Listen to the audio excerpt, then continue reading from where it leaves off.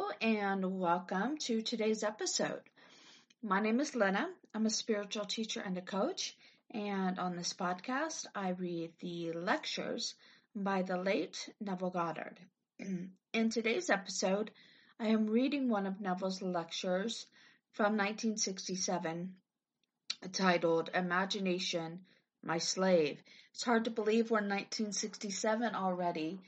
We started with his 1948 lectures, and we will go all the way through to the end of his lecture series in 1972. So let's get into today's lecture. And again, it's titled Imagination, My Slave. All right, so Neville tells his audience, I would like to make this series as productive and as helpful as the fall series. For I feel in the fall series that we really reached a very high watermark, not only in what people have accomplished in this world of Caesar, but in their spiritual lives. Everything is geared toward a center, and that center is God. And where are we in relationship to God? And so we accomplish not only the changes that we desire in this outer world, but the real change between the surface mind of ours and the deep of self, which is God. And so, to accomplish that, I must ask you to do what we did last fall, to share with me your dreams and your visions and your experiences as you apply this law toward changes in this outer world. That makes it far more real, more wonderful. If you will share with me, then we will all be mutually encouraged by each other's faith. If you have the faith enough to apply it when you are up against it, and then tell me what happened so I can then, from the platform, tell others, I will encourage those who are present, and I will encourage them to apply it, and therefore increase their faith. So do share with me your dreams, for God is speaking to man through the medium of a dream. When I use the word God here, let me go right out tonight and state it quite clearly. When I use the words Lord, God, Jehovah, Jesus, Christ, I am, imagination, to me they are synonymous and interchangeable. I do not have a God stuck off in space that differs from that which I speak of as I am. When I speak of imagination, I speak of God. I speak of Jehovah. I speak of Jesus. I speak of Christ.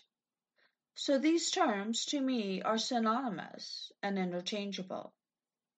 When I say that Jesus Christ is my deeper self, I could say imagination is my deeper self, and yet my slave for purposes of his own. I personify imagination, for I am a person, and my real being is all imagination. Therefore, imagination to me is a person, is it but the deeper self, and for purposes of his own, he is my slave. So I say, he waits upon me, he waits upon you, he waits upon all of us, swiftly and personally, without any effort whatsoever. When our will is evil or when it is good, makes no difference to the deep of myself. I am in a state and I'm thinking unlovely thoughts. He waits upon me just as swiftly, just as quickly, and he will conjure for me images of evil out of the nowhere.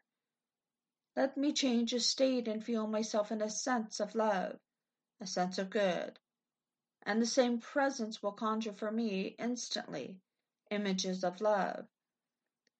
So he waits upon me so quickly, so swiftly, no matter what I am on the surface of his being, and radiates through me onto the screen of space all that I am imagining. So I say that the entire outer world is solely produced through imagining. If my outer world is produced through imagining, then I cannot change the outer world without changing the imaging. How long will it take?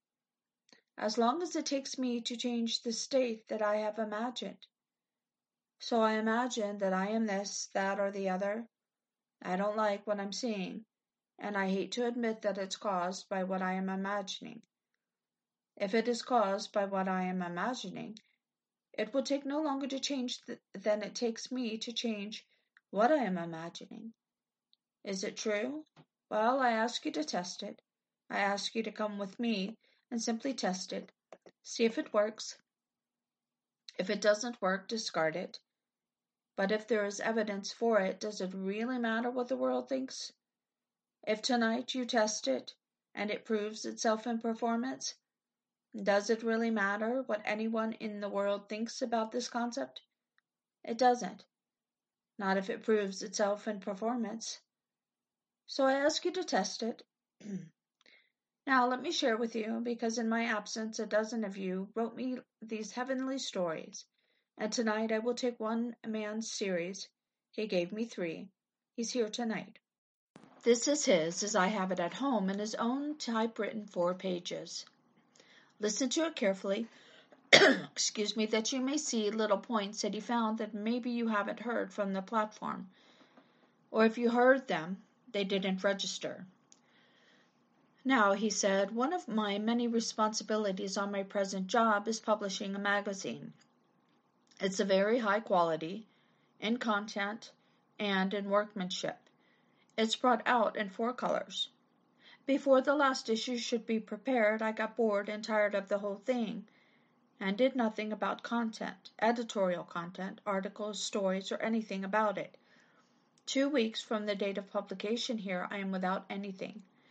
But, he said, you have had some experience with publications, with printers, and to take and start from scratch a 4-color magazine to be brought out in 2 weeks, you know it's practically impossible.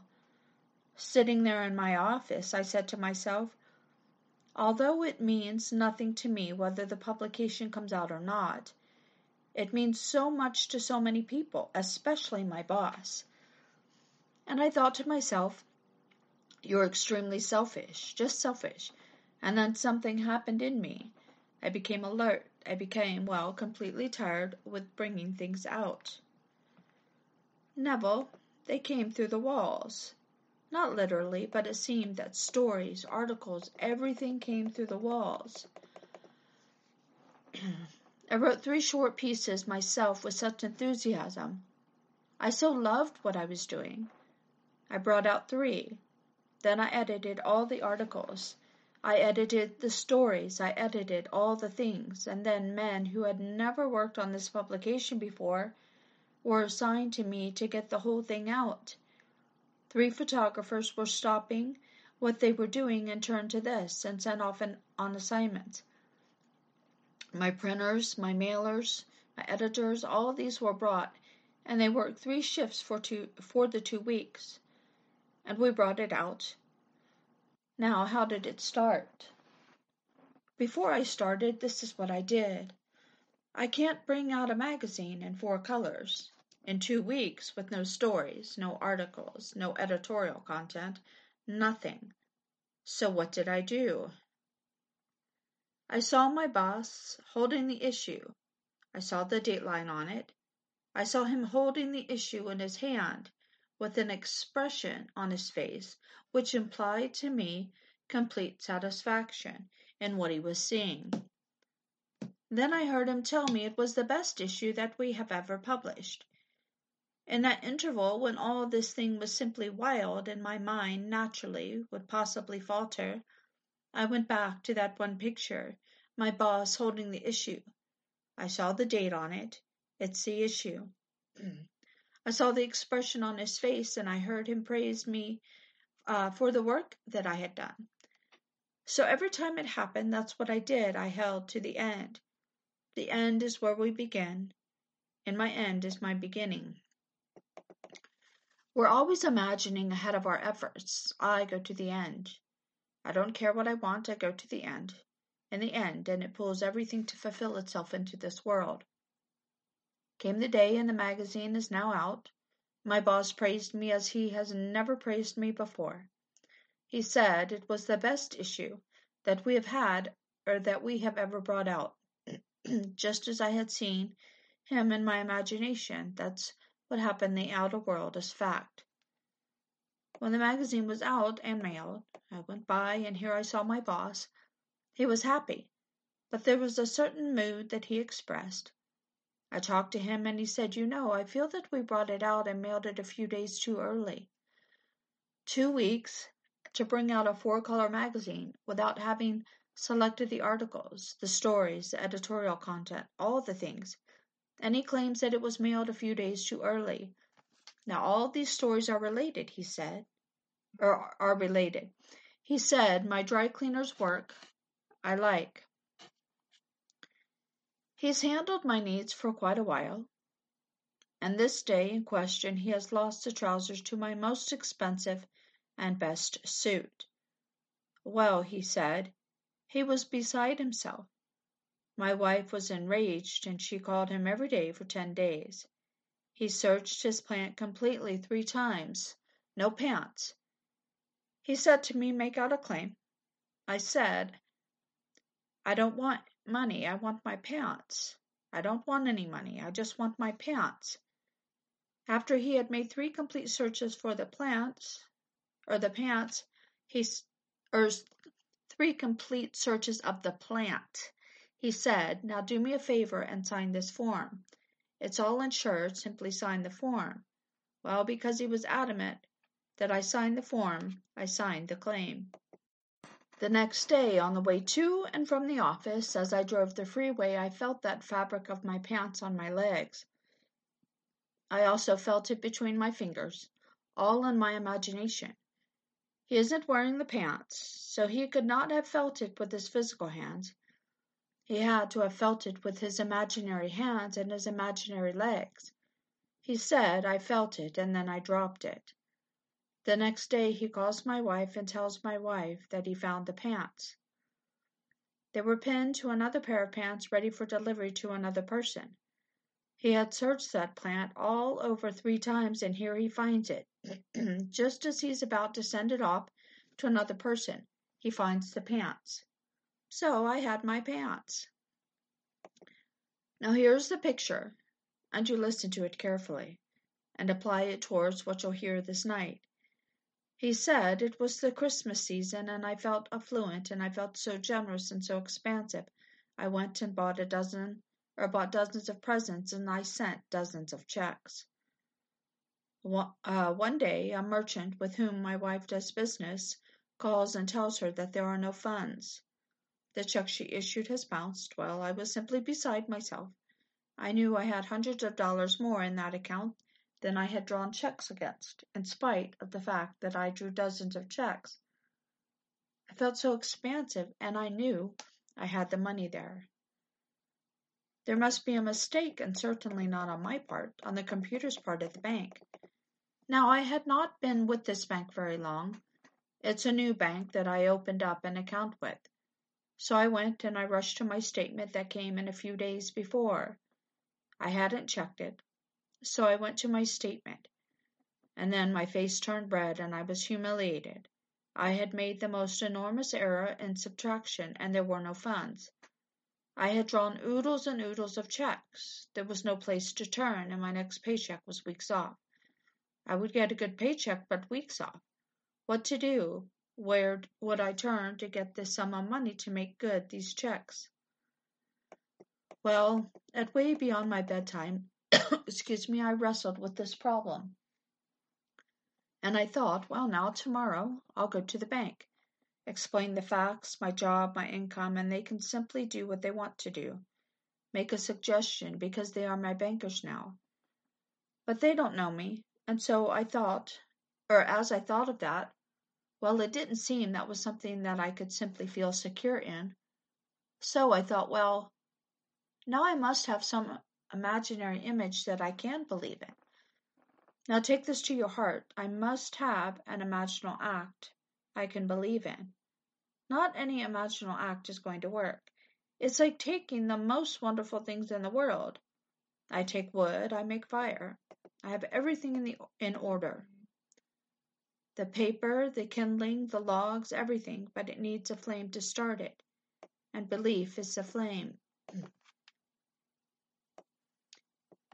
I have the whole thing set up in my imagination. But do I believe in it? Can I kindle it? Only belief can set it ablaze. So, he said, I had to have something I could believe in. I could believe that imagining that God was doing it. And he used the word God, didn't use the word imagining. He used the word God. He said I could believe that God was bringing it to pass in the best way for everyone involved. Those that I had unwittingly deceived, those that I had planned to send presents to that I now could not. And for everyone involved, everything would be all right. So I went to, went to sleep in the assumption that God was bringing out the best solution for everyone involved.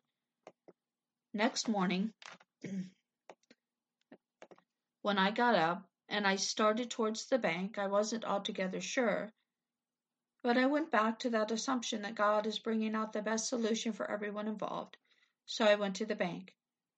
As I went to the bank, I saw the cashier, and the cashier turned me over to a vice president. He listened to my story and he said, "You should see the assistant manager." So he took me to the assistant manager, and he condensed my story for the assistant manager. The assistant manager asked me nothing. He just simply looked me over and said, "When do you think you can right this situation?" So I told him the day of my paycheck. He said, "All right, forget it. All things will be taken care of." He didn't ask me how many checks I had drawn. I had drawn so many. He only knew what came in that were not paid. He didn't know how many, and he's giving me unlimited credit. So he turned and went back to his desk and said, "Forget it. That's the day on which you can settle it." So I drove back feeling a little bit comfortable with what had happened. 2 days later, I received an unexpected special bonus from my boss for almost 10 times the amount that I had drawn in checks. 10 times the amount. One of the reasons given me for this special bonus was the outstanding work I had done on the magazine. When I received the check, I was wearing the suit, pants and all. Here I was wearing my suit. I received the check, and the next day, when I went to the bank to make the deposit, I felt it only a decent thing to do to stop in and thank the assistant manager for his kindness. I recognized on his face a certain sadness. He was saddened because, as he said to me, "I'm sorry, there was nothing I could do for you." It appeared that in the interval of that 48 hours, no check came through, only the checks that came through prior to my seeing the manager. But in the interval, no check came through, so he had not a thing to do. He did not pay those that were prior to this visit to him, so I went out. So I must tell you, imagining does create reality. Now he ends his letter on this note. He said, "You know, as I write you, there is nothing that I can do for you or say to you but thanks. It all seems inadequate. May I tell him and tell you there is nothing you can do for me more than to share with me such experiences? If he gave me a fortune, may I tell you it could not compensate for the letter that he gave me. I don't care how big the check he ever sent me. I would spend it. I spend everything that I get. The only thing I haven't spent is what my father gave me from the family estate. And because it was a family estate, I haven't touched it. Were it not family estate, it would have been gone long ago. I have spent every nickel I have ever earned and were ever given. So had he given me anything, it would have been gone by now. I can't seem to keep any money that I earn. It started when, I think, I was inside my mother's womb. I'm quite sure when I came out I gave everything away. There was I was a little boy, and my father allowed me to go every week with the brothers to see the old pictures. You know, where they tied them on the rails and the train is coming? All of a sudden, the lights would go out and all things obliterated, and then another reel would be put on. And all these things, well, my father had a butcher shop, and this tall, big, strapping fellow, we call him Mashmouth, his feet were so big he could never wear shoes. First of all, he couldn't afford shoes anyway. So, but he had such feet, and we called him Mashmouth. My father would give me 1 6, that's 36 cents, in the old days, to go to the picture. He always gave me an extra 6 cents, threepence. I would say, I want to buy some candy, give me threepence. I didn't buy candy, I gave it to Mashmouth to come in. We had what was known as the pit, just downstairs, and then the mezzanine, and that's upstairs, where the 1 6 fellows went, and the 6 cents went downstairs. I gave him 6 cents every Saturday night to laugh at the wrong time. If he didn't laugh at the wrong time, he paid his own way. He would sit, and when they were making love, or when someone is dying or something awful, if he didn't laugh, he isn't going to get my threepence. He never failed, but he learned not to laugh too early because they always evicted him. They knew exactly who he was, and they came on down with their little light, and they said, "Come on, Mashmouth, come on." Mash very quietly got up, and out he would go, and so he learned how to see most of the picture to get my threepence. So he would go all the way through. There's always a moment when you shouldn't laugh at all, laugh or cry. At some moment he had to so laugh. He had the most ungodly laugh. He got my threepence every time. Well, I could tell you numberless similar stories where money would burn me and took it away, always in some fun, always for fun, some humorous vein in my veins right from the beginning. But he could give me a big check, and who would refuse money? No one, but I'd spend it. But I can't spend this experience. I can share it. I can take it from here to New York, for when I came back from San Francisco, it was waiting for me. I came back 2 weeks ago. Now I have it to share with you tonight, and to share when I go to New York, and to tell my friends when I go to Barbados, and when I go back to San Francisco. That story is like the stories of the Bible. This is simply taking the principle that is God's principle and proving it. For his imagination, I tell you, is God. Your imagination is God. Let me repeat it. Jehovah, Jesus Christ, the Lord God, I am, imagining, are synonymous and interchangeable. So then I say that imagining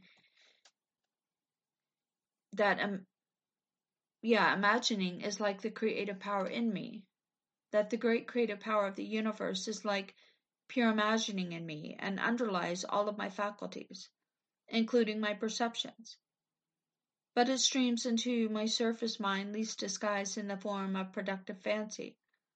So when he sat there and there is no magazine, no articles, no stories, not a thing, and now he feels embarrassed, he feels ashamed, he feels that I am selfish, I'm letting down all these people who depend upon me. And then he takes the end, that is productive fancy. I see a man who is my boss reading the issue. I see the dateline, I see the expression on his face, and then, having seen that, I hear him tell me, "It's the best that we have ever done." From that moment on, an interest is aroused in him. Until that end was established and with himself, imagined and believed, there was no interest. Then they came out of the wall and everything moved toward the fulfillment of that state. So I tell you, imagining does create reality. If you would find God, stop thinking of a little term. If you were in France, they wouldn't use the word God, they'd use some other word. In Germany and Russia, you say God, and they wouldn't know what you're talking about. But you don't have to know these little words. You know who he is. He's your own wonderful human imagination. And he's speaking to you moment after moment through desire. He's speaking in the depths of your soul through dream, through vision. And you can tell by the vision, by the dream, if you know how to interpret these things, what level you're on relative to Him. Everything is relative to God. It isn't relative to anything in the outside world, for all of that's a shadow, meaning nothing. It's all relative to God. So where do I stand relative to Him? Every dream, the most insignificant dream to the outer world, has profound significance to you to whom it is spoken and to God who speaks it to you. And the God in you is your own self. So let me repeat. Jesus Christ is my deeper self, actually my deeper self, and yet my slave. He is the one enslaved in me for purposes of his own, and he waits upon me as impartially and as swiftly when my ideas and my thoughts and my desires are evil as when they are good. He doesn't discriminate at all. He will conjure for me in the twinkle of an eye ideas of good and evil by the call of my desire. All of a sudden let me wish something, and instantly these ideas were conjured. Where do they come from? Well, they'll say they came out of your wonderful imagination. Certainly. And who did it? I tell you that is Jehovah, if the name pleases you. I tell you it's Jesus Christ, if you prefer it. I tell you it is the Lord God. I tell you it is your own wonderful human imagination. That is God. When you learn to fall in love with Him, because He has enslaved Himself for Himself, really, because you aren't really two, you are but an extension of Himself being called back, level by level by level, until finally you are one and you aren't two. So we're being called back from an expulsion. It was a self-expulsion, and now called back through these infinite levels of awareness. And He reveals to us through the medium of dream the level on which we stand. Do you want to find out where it is in Scripture? Take Scripture and find out where I stand by a simple dream. No, it's not going to be recorded just as you have it, but study Scripture. As Paul said, learn from us to live by Scripture. Is it there? Does it parallel it in any way? Not the same name, not the same thing, but you'll find it there. He's always talking to you and calling you back to Himself through layer after layer, until finally when you reach home, you and He are one. So I tell you tonight, listen to that theme. He had to move, or he had to have something that not only, could he imagine, but that he could believe. I can imagine anything. You can imagine anything. Is there something you can't imagine? Don't tell me. I can tell the most fantastic story in the world. If you understand the words that I use as I use them, you will listen carefully, and I'll paint a word picture of the most fantastic thing. And you'll hear me with understanding if I speak within the framework of your understanding. So you understand me, but you may not believe me. Therefore it means nothing. I build the most wonderful fire for you, but the kindling and everything, but it takes your belief to set it aflame. So he said, I must find something that I not only can imagine, I could imagine it, but can I believe it? Well, you will come to the bank. Can that manager trust me? He can call my boss and say that he worked. But would he want to do that and embarrass me? Would the boss want to know this? Would I want the boss to know that I drew checks against an account that isn't liquid? All these things would go through the assistant manager's mind. He wants a customer. He doesn't want to throw me out of his bank. So he had to think of all these things before he would put that call in. And so, that didn't seem something he could believe. Now he could believe in God. He could believe that God is now bringing to pass. Now, it's all coming to pass, now in the best possible way, for everyone involved. Everyone that I had unwittingly robbed, and those who would not get the presents that I promised myself I would send. I didn't owe them anything. but I was going to send them a present. And all these things passed through my mind, that God could do it in the best possible way. So in my mind the next day, a little bit concerned, I came back. God is doing it. I went to that bank in the state that God is doing it.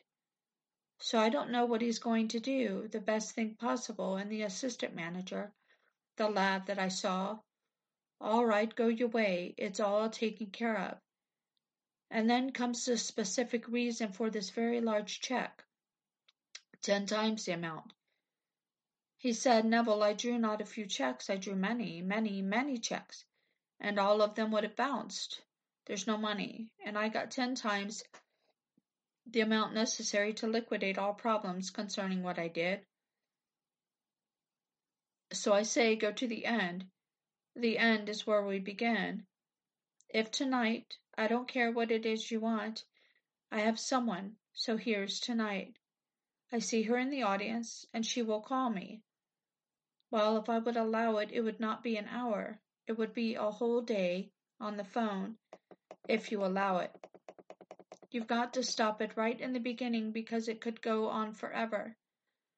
No matter what I will say to her, and she's here and I'm talking to her right now, what I say to her, but at all shadows. I cannot change a shadow till I change the object casting the shadow.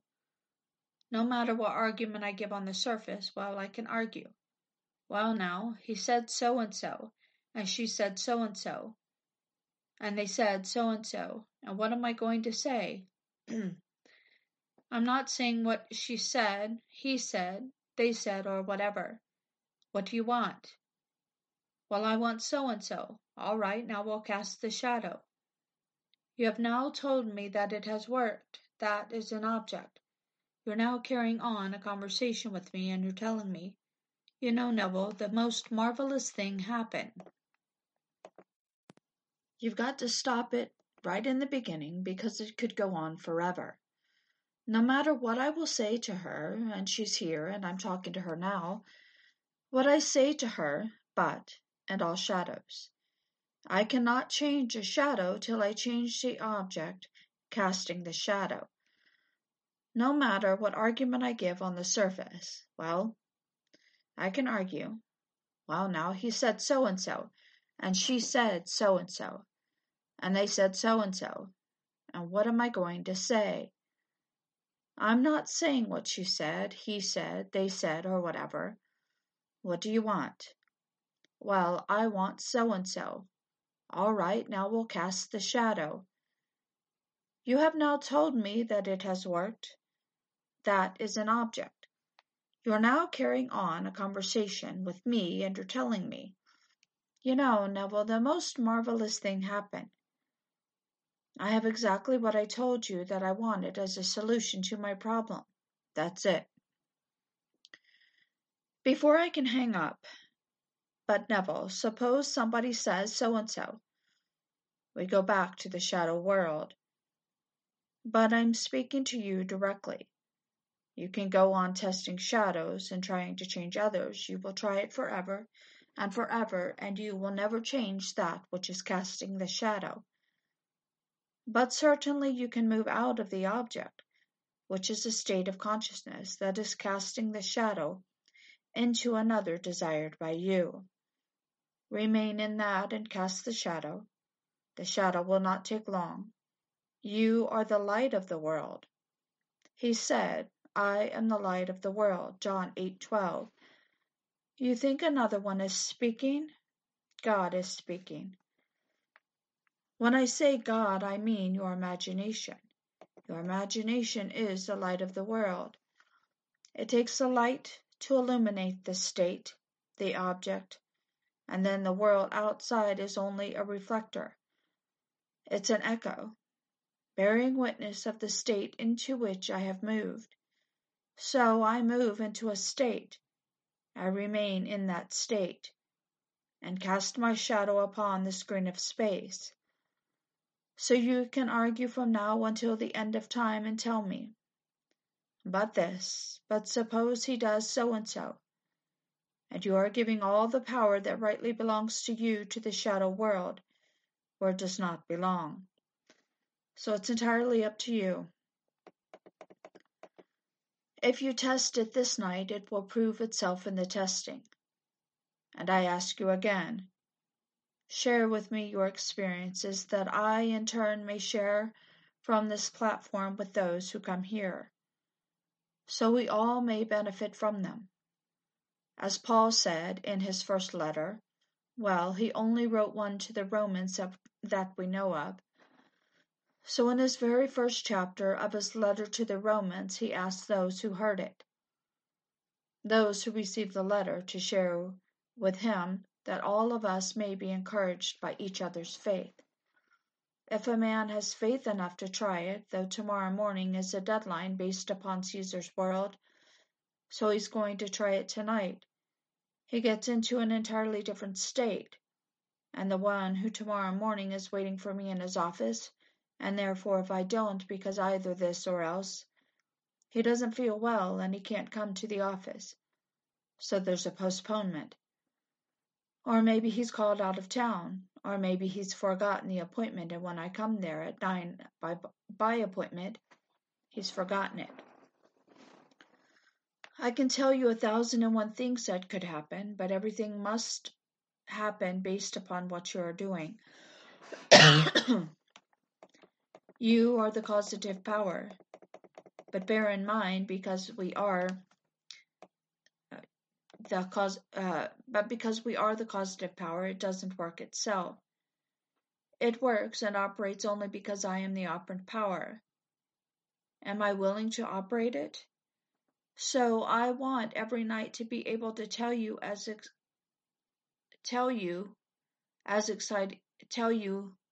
okay, hold on one sec. Able to tell you, exciting stories. Friday night I have a story. It's a fantastic story. I can't find a word to describe it more wonderfully than that.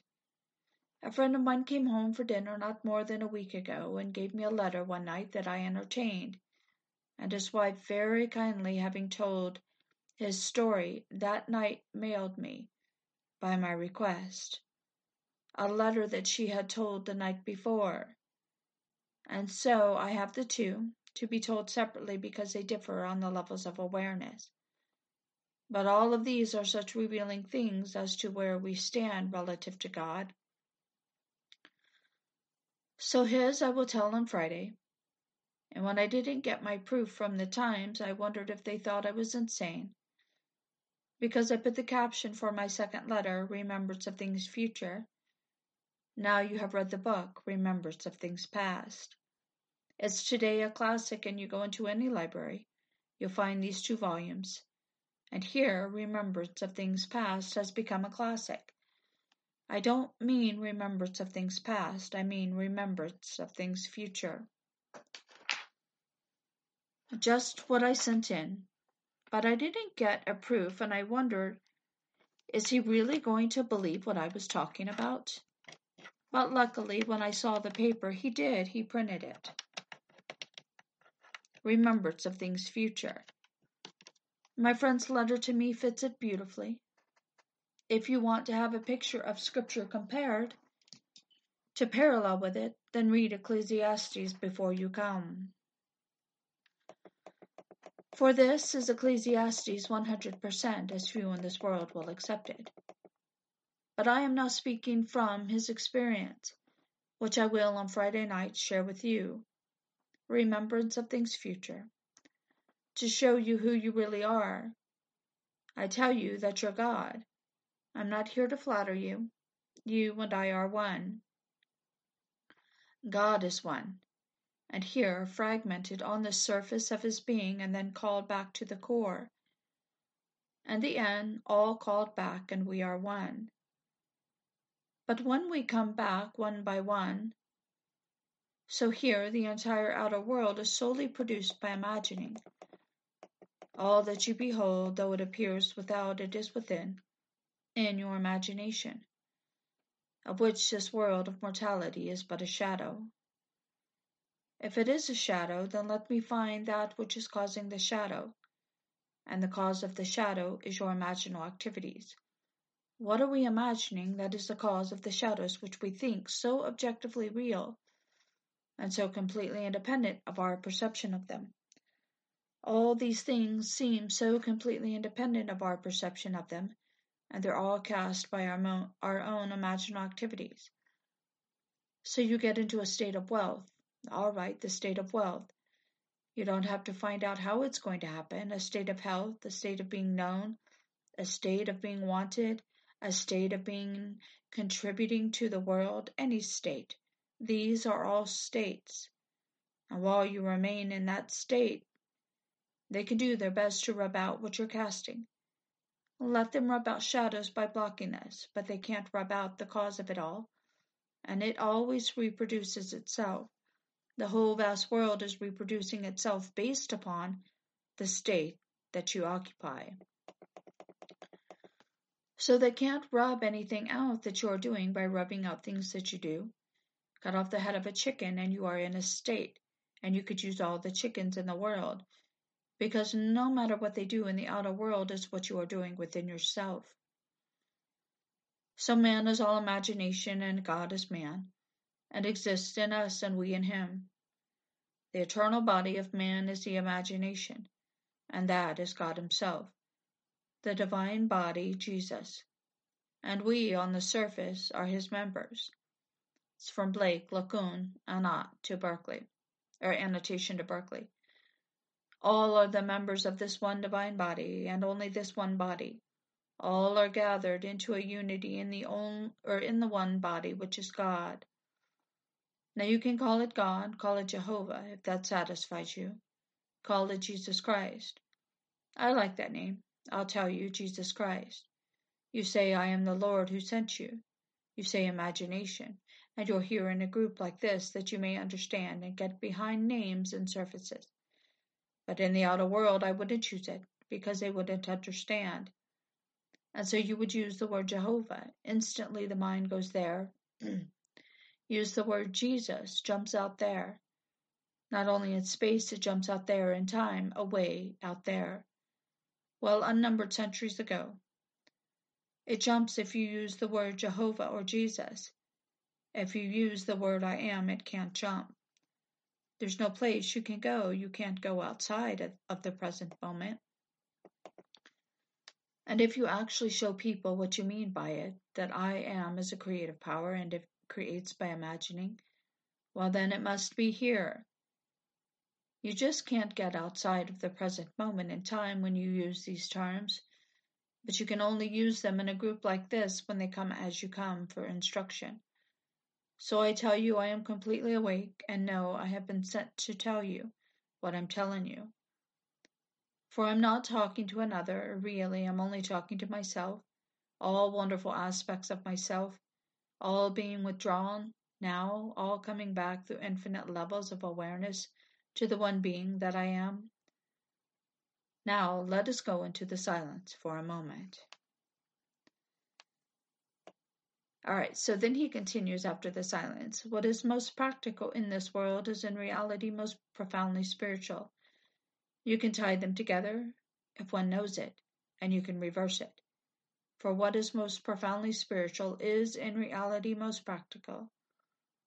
So he is a practical person, and yet the world would call him a dreamer, sitting there doing nothing, a four-colored magazine. If you have had any business at all with publishing, you know what to bring it out in two colors. Two colors is simply black and white. That's two colors. A black is called a color in printing, and so that simple thing black on white is a problem. But to put a magazine out in four colors in 2 weeks before the deadline, and no editorial content, no articles, no stories, nothing ready, and then everything is thrown in his face, and they're working 3 shifts, the photographers, taking off their present jobs, new assignments, everything at his fingertips, and it's out and mailed a few days early. Well, then just imagine that terrific intensity on his part. So he gets a bonus check for 10 times the amount that he had drawn the checks against. So again, let me thank you for telling me the story, and what I say to you, I say to all of you. I don't expect 1 penny from you, not a nickel. No money, that's not any compensation to me. You come here, you pay at the door. But moneys, I do not wish any money from you. I've never solicited money. I'm not doing it now. And I will not, may I tell you, no money. But I do ask you to share with me your experiences. That to me is beyond the wildest dream. When I get a letter in the morning of that nature, like the 2 letters that I told you from my friends, one brought it to dinner and one mailed it afterwards. The one came and I spoke to her yesterday on the telephone, and she is in the immediate present to be treated from the platform. It's fantastic. She didn't begin to believe how deep it was, and still she doesn't. I tell her all in that letter, so give me, I tell you I can read them. I know from experience where you are on the levels. All right, so there we have Neville Goddard's lecture from 1967 titled Imagination, My Slave. Once again, thank you so much for joining me for today's episode. I appreciate having you all here, and I will see you guys next time. All right, bye now.